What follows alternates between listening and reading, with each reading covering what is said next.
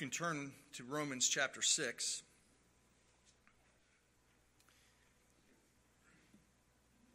Merry Christmas.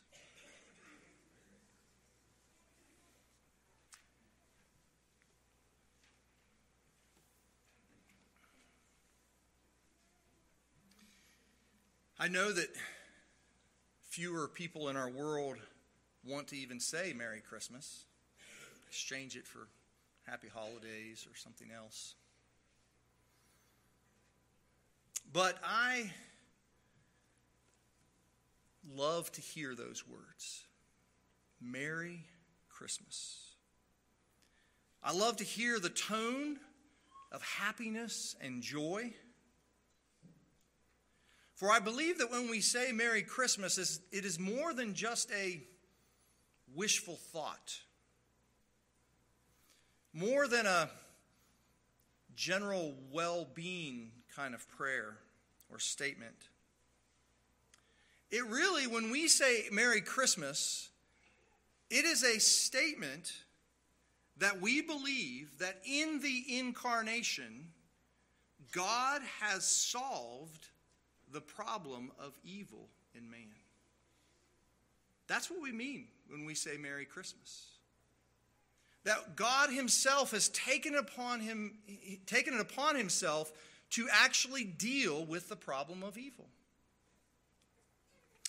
Merry Christmas is a shorthand way of saying to one another that God has actually acted to redeem. Hope and peace and joy have come to the earth in the one who is both God and man, our Savior and Lord, Jesus Christ. Now, you might be having a wonderful Christmas season, or you might be having one of the most gut-wrenching seasons of your life. It doesn't matter. You should still love to hear the words, Merry Christmas. You see, Christ has come to ensure, that's that word surety again, he has come to ensure the final and complete happiness of all who belong to him. Now, this sermon today is the third in a three-part series on the incarnation. In the first sermon, we looked at the goal of the incarnation. That what is it that God was actually doing in uniting his Son to fallen humanity? What was happening there? And we saw that Jesus took on our flesh for the purpose that you, a finite, limited, not always able to comprehend things, so that you personally could know the God of the universe. That's why the incarnation occurred, because life is found in knowing God. And then last week we looked at the details of the incarnation. He who was and is fully God has become what he was not, fully man. And in this union of God and man in one person, without altering the divinity, without changing the humanity, they're still fully human, fully God. That union of the two is the foundation of our redemption. In the incarnation, we truly have God with us. Romans 5, which is the chapter prior to Romans 6, says this: For as by one man's disobedience the many were made sinners, so by the one man's obedience the many will be made righteous. So you see that in the incarnation, in Christ taking on human flesh, and then through his life of obedience and his willingness to die on the cross, he has fully accomplished our righteousness. And a lot of times we think of just that he has imputed to us his righteousness. He's given us his record. But I think in this passage, by this one man's obedience, the many will be made righteous.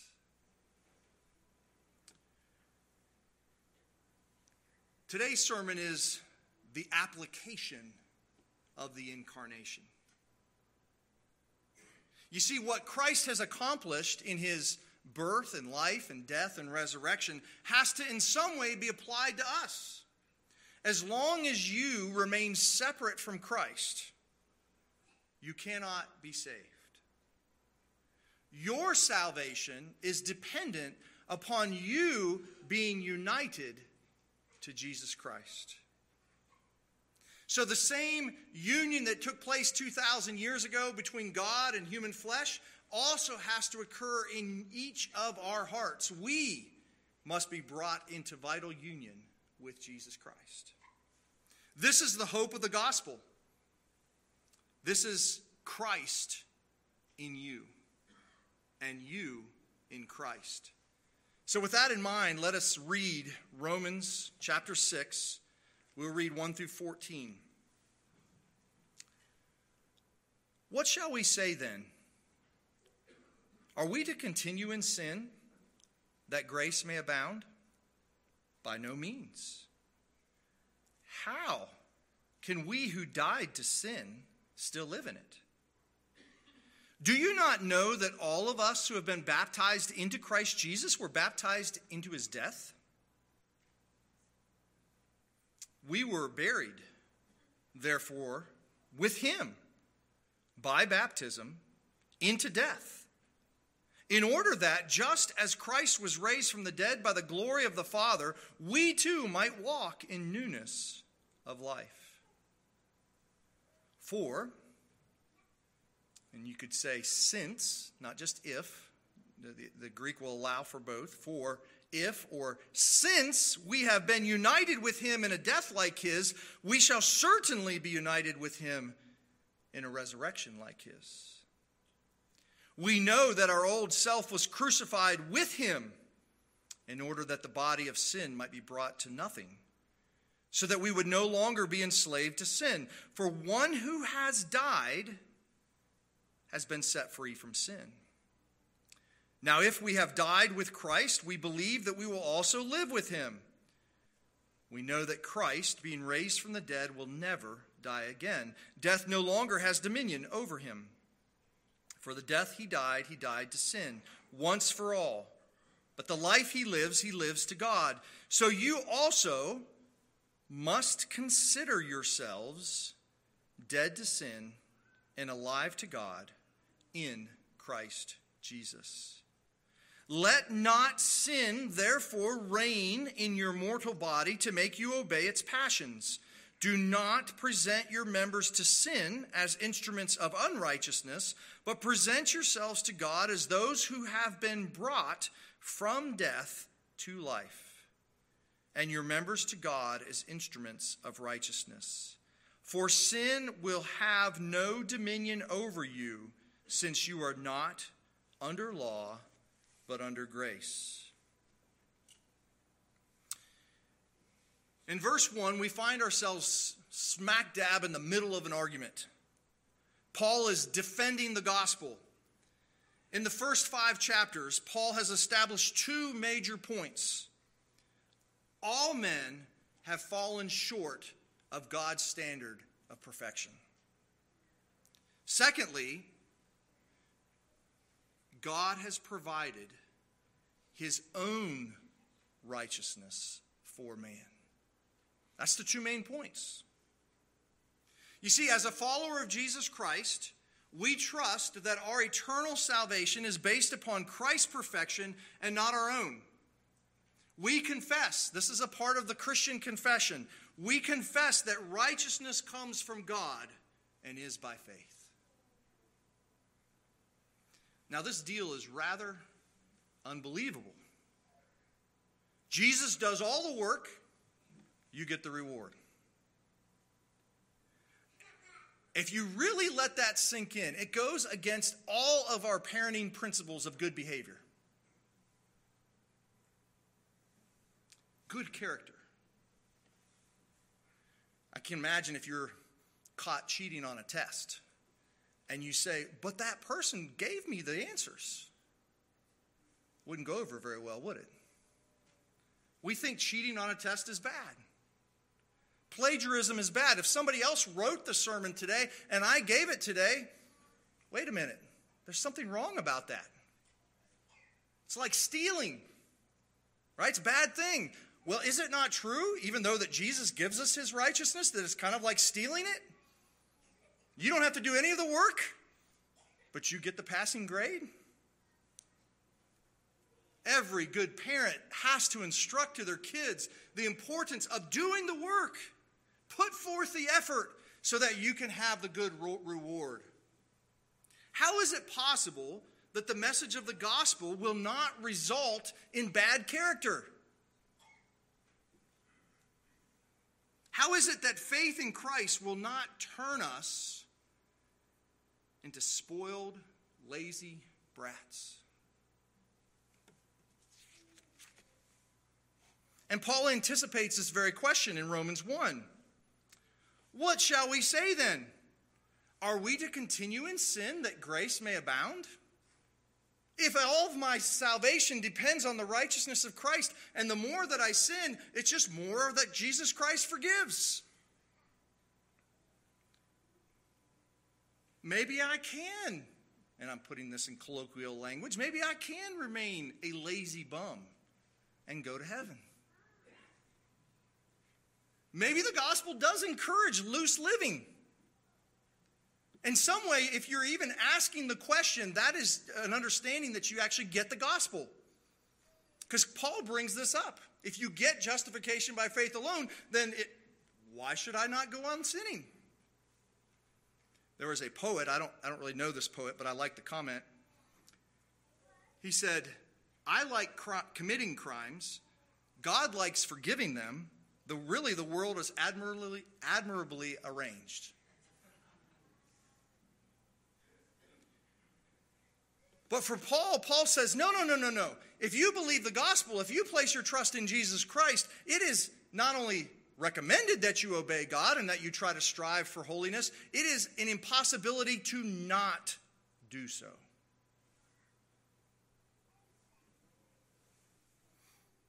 You see, what he would argue is that if you place your trust in Jesus Christ, you are ensured that you will live a life of holiness. Now think about this again. If your teacher promised you an A at the beginning of the semester, what would it take to motivate you to still work your hardest to learn the subject?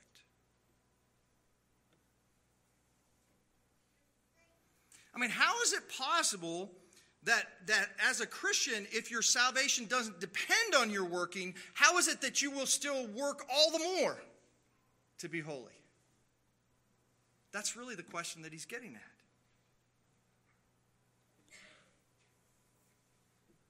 You see, because Paul believes in verse 2 that we cannot continue to live a life of sin and believe in Jesus Christ. He asked the question, how can we who died to sin still live in it? And that is a difficult question to even know what he's asking at that moment. I mean, on a physical level, it makes sense. The person who has died physically is no longer enticed by the things of this world, right? So if you've died physically, the temptations of this world are beyond you. So the idea is that if a person dies to sin, then he is no longer enticed to sin.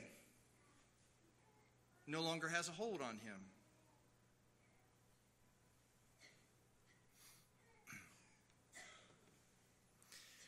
In this world of, grade school, high school, community college, grad school, it seems like we're always taking tests, right? And I talk to students enough, and I was a student, I can still remember when I was a student back, that really, if you don't like the subject matter, you will do as little as you possibly can to pass the class. Is that not right? To a teacher, this kills you. Because as a teacher, you want your students to love the subject as much as you love the subject. You want them to say, hey, can I read that extra book on this just because I like to learn that material?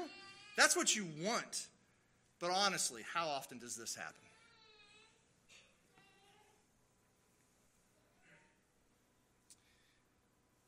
But this is exactly what Paul is saying. Paul is saying that if you are united to Jesus Christ, it does not matter to you what the grade is. You will pursue holiness with every fiber of your being just for the sake of holiness, not to get the grade. Simply because holiness is good and beautiful and worth all of your efforts.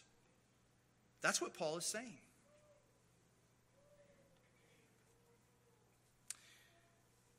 Paul says that those who have died to sin, putting that into the illustration, those who have died to everything in your attitude that makes you not want to work hard in school to learn the subject, that is dead.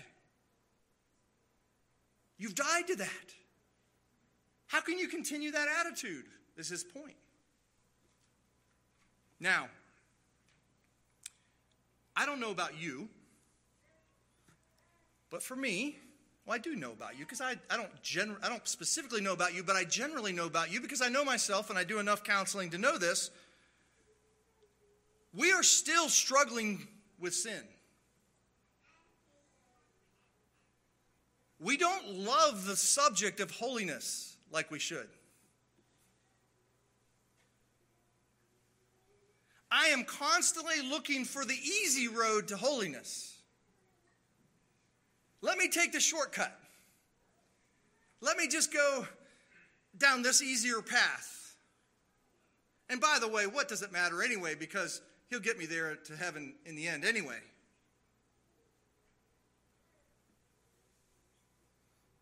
We kind of would like God to just carry us to heavenly bliss. But Paul assumes that everyone in the Roman church has died to sin. How can he assume that? Does Paul know their hearts? Does he know that each one of them has somehow fully severed all sin and all they desire is holiness? And by the way, I don't think that's the right answer, but if they had done that, why do they even need to be exhorted to not sin? Because if they have already completely died to sin, then it shouldn't be a problem. It'd be like saying when you get to heaven, will you need to be exhorted to follow God and love him in obedience? No, I always want to do that all the time. So Paul assumes that everyone in his church, the church in Rome, he assumes that they are still struggling with very much being alive to sin. And yet he tells them, you have died to sin.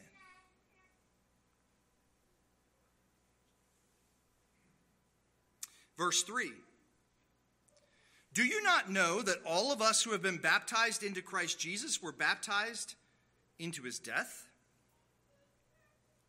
So he's taking this statement that you have died to sin, and he's the foundation of that statement is that they have been baptized into Christ Jesus. If you've been baptized into Jesus, then you have died to sin. That's a statement. And if you've been baptized into Christ Jesus, then you've been baptized into his death. And if you've been baptized into his death, then you can no longer continue in sin. It's like the teacher, when the students sign up for the class, the first day of class, he says, you didn't know this, but when you signed up for the class, something occurred. And now you will, kind of like waving the hand, you will love the subject with all your heart.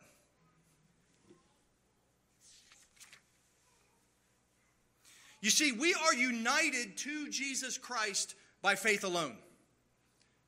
There is no other thing that you can do to unite yourself to Jesus Christ. You are united to him when you trust in him and all that he is and all that he has done for you. And as you say, yes, Lord Jesus, save me. That is faith. And that is what unites you to Jesus Christ. Now, in this passage, Paul doesn't use the word faith in Christ here. And I think there's reasons for that, because I'll explain that later. But he talks about being baptized into Christ. And there's a debate whether he's talking about physical baptism or whether he's talking about spiritual baptism. It doesn't matter. Baptism is the sign of your being united with Jesus Christ. And so he assumes that if you have been baptized into Christ Jesus, you have been united to Christ Jesus in his death. And I'm telling you right now that that union is a mystery. I believe whenever we take communion, that one of the reasons why God wants us to celebrate the sacrament of communion is because when you take the bread and Jesus says, this is my body, this is my blood, and you take it and you partake of it, you are actually in your actions acknowledging your faith that you need Christ, not just up in heaven, but you need him in your heart if there's ever going to be true cleansing of your heart. And as Dan often says, he's here somewhere. Where's Dan? Raise your hand. There he is. As Dan often says, just because something is spiritual, just because it is a mystery, does not make it any less real. If you are in Christ, he is living in you. He has united himself to you. You are still in your old nature fallen and decrepit and sinful, but you are also united to the perfect humanity of Christ. You are one with him. So in salvation, a new sort of incarnation occurs. Christ was incarnated in the flesh 2,000 years ago, but he is also incarnating into each one of the people that he brings to himself. That's why Scripture says things like Christ being formed in you. This union is something that the Holy Spirit does. You don't make it happen. You can't see it happen. It's just there. And it is only your union with Jesus Christ that can deal with the foulness of our sinfulness.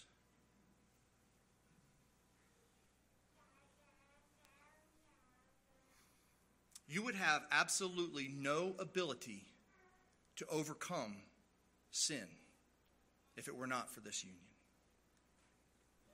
Now, I'm not saying you can't overcome a particular sin. But you'll overcome that particular sin. Maybe I've got a bad habit of not exercising, so I'm going to overcome that laziness and start exercising. But you usually do that for some benefit to yourself. But to actually crucify yourself, to no longer do things for yourself, but to live for another, to die to yourself, that is something that only union with Christ can occur, can make happen. Verses 4 and 5, we were buried, therefore, with him by baptism into death, in order that just as Christ was raised from the dead by the glory of the Father, we too might walk in newness of life. For if we have been united with him in a death like his, we shall certainly be united with him in a resurrection like his. In this passage, everything is about being in Christ, with Christ, in Christ, with Christ. That's everything. You haven't just died as some kind of decision that you made to kill yourself. You have been united to Jesus Christ, and you have died with him.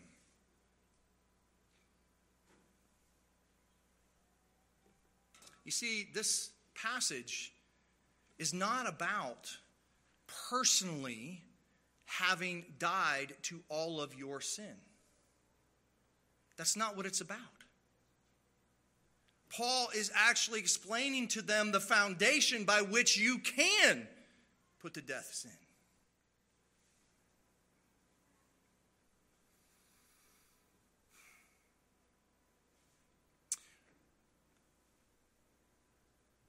We know, verse 6, that our old self was crucified with him, in order that the body of sin might be brought to nothing, so that we would no longer be enslaved to sin.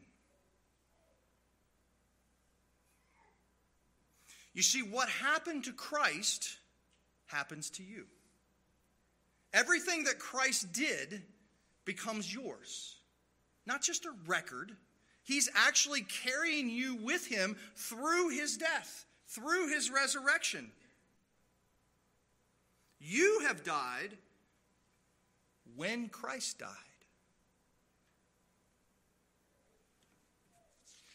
In essence, trying to squeeze as much as I can out of this classroom illustration, sometimes you have a teacher who is so consumed with their subject that it like rubs off on you.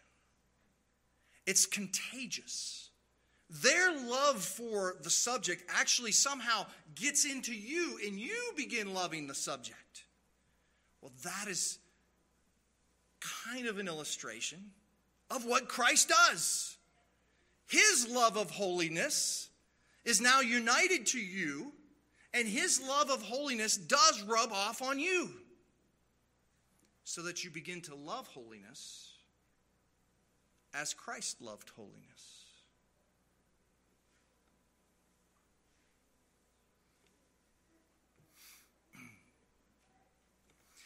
When Jesus went to the cross, did he have to crucify his own heart? It's a trick question. Kind of goes both ways. He did in the Garden of Gethsemane say, "Not my will, but yours be done." Right? But the whole purpose of taking on humanity, fallen humanity, was for the purpose of crucifying that fallen humanity, such that that fallen humanity could be finally killed and then resurrected again in newness of life. Jesus didn't die on the cross only to take the penalty for your sins. He died on the cross to crucify your sin because you did not have the power to crucify your sin by yourself.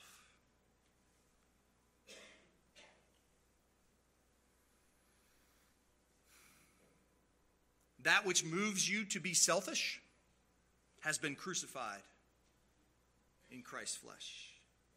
That which moves you to be more concerned with physical pleasure and comfort than the will of God was crucified in Christ.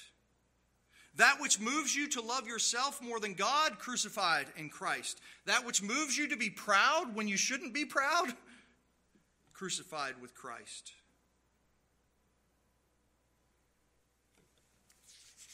This union between you and Christ is everything. And it goes directly against our understanding of God's holiness. God is holy. He's separate from the world of evil. He lives in my heart? Does he know how wicked it is in there? Yeah, he does. He knows better than you know yourself. And that's why he has joined himself to you.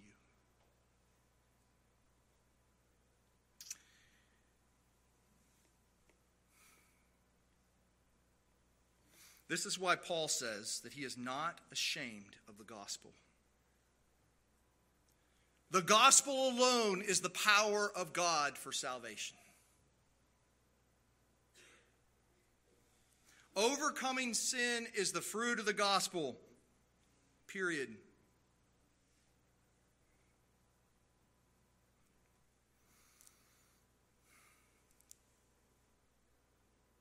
When you feel the darkness of your heart the most, can you even imagine Jesus Christ or God the Father wrapping you in his arms at that moment? Hard for me to imagine that. Sin separates you from God. Therefore, if I do any sin, I must be getting further and further away from God. He says, no, I have come to you in your fallenness to be the one to redeem you. This is why salvation is entirely a work of grace. It is something that you receive by faith alone. You don't conjure it up. And look at verse 11. Now we're starting, we've looked at the application from God's perspective of him applying the incarnation to us by uniting us to Christ. But we also have to look at the implications of that union for us. You'll see it in verse 11. So you must also consider yourselves dead to sin and alive to God in Christ Jesus. This same word consider is the word for we use for justify, reckon you righteous, right? It's you consider it to be true. The KJV says reckon, NIV says count. But here's Paul's point. Before you are actually able to put to death sin, before you actually personally experience death to sin yourself, you must consider it to have already been accomplished in Christ Jesus. You are to reckon it. You are to believe it to be true. And I'm telling you, you think this is easy? It is the most difficult thing in the world. There has never been more internal struggles in my heart than actually believing this to be true. You feel the power and the presence of your sin keenly. And your natural tendency is to believe what you sense, that this is what defines you. This is the most important thing about you, that you're still struggling internally with evil desires, of which you don't think you will ever be free. And the gospel tells you in the very moment that you are feeling these wickedness within you, you are to believe that that wickedness is only a part of your old nature. You have been made new in Christ. You have died with Christ. You have resurrected with Christ. And that is what's most essentially true about you. And this is why I think that he uses baptism at the beginning, because I think what Paul's saying is that he wants you to believe this not just at the beginning of your salvation, you have to believe it every day of your life.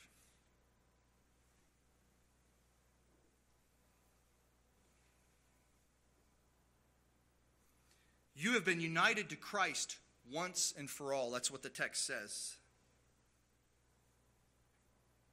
But the considering yourself dead is something that you must do every day of your life.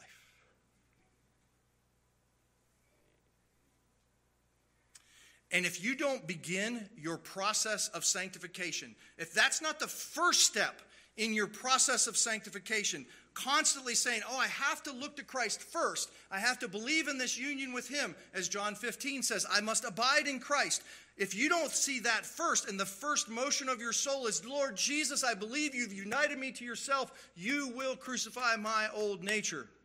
If you don't start there, then sanctification will become works righteousness. But having started with this faith, having started with believing the union of Christ, and as Dr. Kelly says, you don't want to start clinging to a well that will dry up. The well of Jesus Christ will never dry up. You can continue to look to him, and he will give you grace upon grace upon grace, not just to keep living in sin, but to help you to overcome that sin. That's where the fountain is. But given that salvation is only through union with Christ by faith, look at verse 12. Let not sin therefore reign in your mortal bodies to make you obey their passions. As Dr. Kelly said, I listened to his lecture again, one of my professors from RTS. You have a part to play. You are called to drive the nail into your sin. I don't like to hear that. Can't I just go on vacation and have it happen? You mean I have to personally do something to nail that sin to the cross? That's what he says. You don't let sin reign in you. You fight the battle.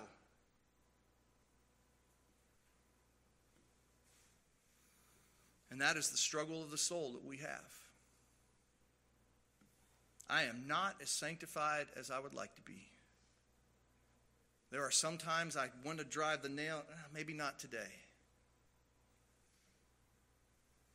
But my faith in Christ tells me that because Christ put to death all of my sin, that is my destiny. And so I have hope that as I continue to struggle with sin, I will again pick pick myself up off the ground and fight against sin every day of my life.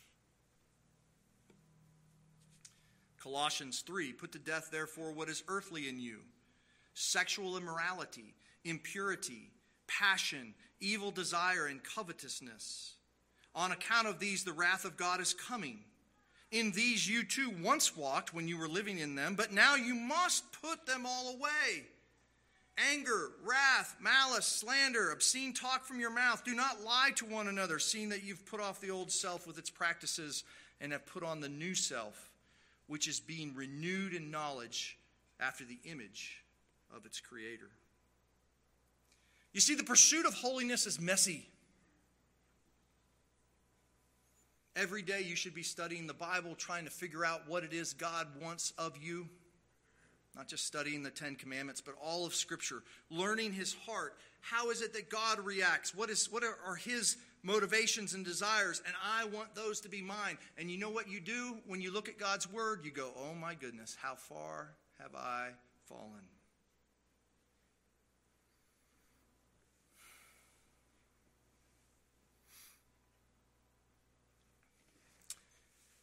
Verse 13, do not present your members to sin as instruments of unrighteousness, but present yourselves to God as those who have been brought from death to life, and your members to God as instruments of righteousness. Picture yourself as a soldier. You've been wounded in the battle, and you've gone into the infirmary, and finally you've gotten enough health that you can come back to duty. And you come back to duty, and you say to your commanding officer, I am here. I am ready for duty. Our strength is pitiful. We think we can be this grandiose Christian, and yet we can barely do the right thing even in our own homes. And yet every day you wake up and you say to Jesus, you are my king, you are my commander, I am yours, do with me what you will today. And you know what's fun about that? He just smiles. That attitude of presenting yourself to him is more precious than anything that you actually do throughout the day. Sometimes we would like God to give us our marching orders each day. He rarely does that. Instead, he wants you to focus on character qualities that he first exemplified in his son, Jesus Christ. Compassion, kindness, humility, patience, forgiveness, thankfulness.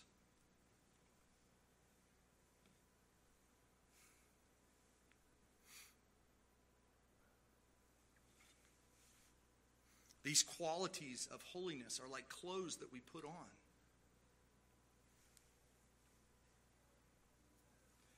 If you're here today and you wake up every day and you don't live your life presenting yourself to God, you got to ask yourself, what am I even doing?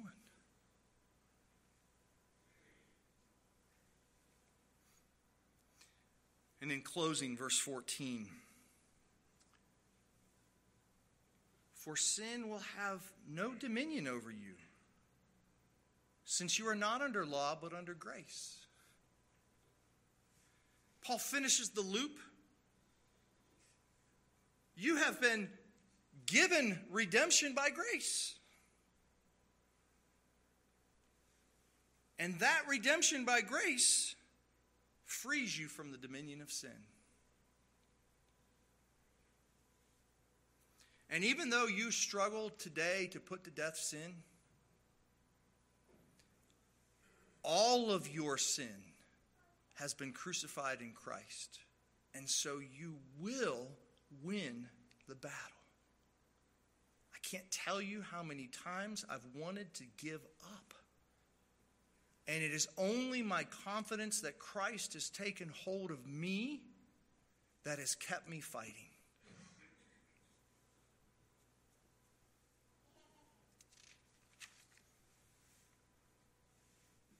Do not expect conquering sin to be easy.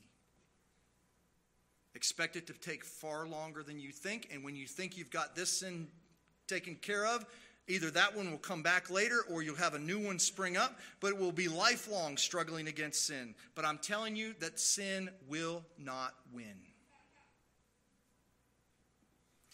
And so today, as we think about the baby in a manger, oh, how sweet to just think about a baby in a manger. And don't get me wrong, I have loved this past week holding my granddaughter as much as I possibly can. That is beautiful to think of that. But if you only get a baby in a manger and you miss the fact that that same baby is being formed in your heart, then you miss what Christmas is all about. Christ is being formed in you.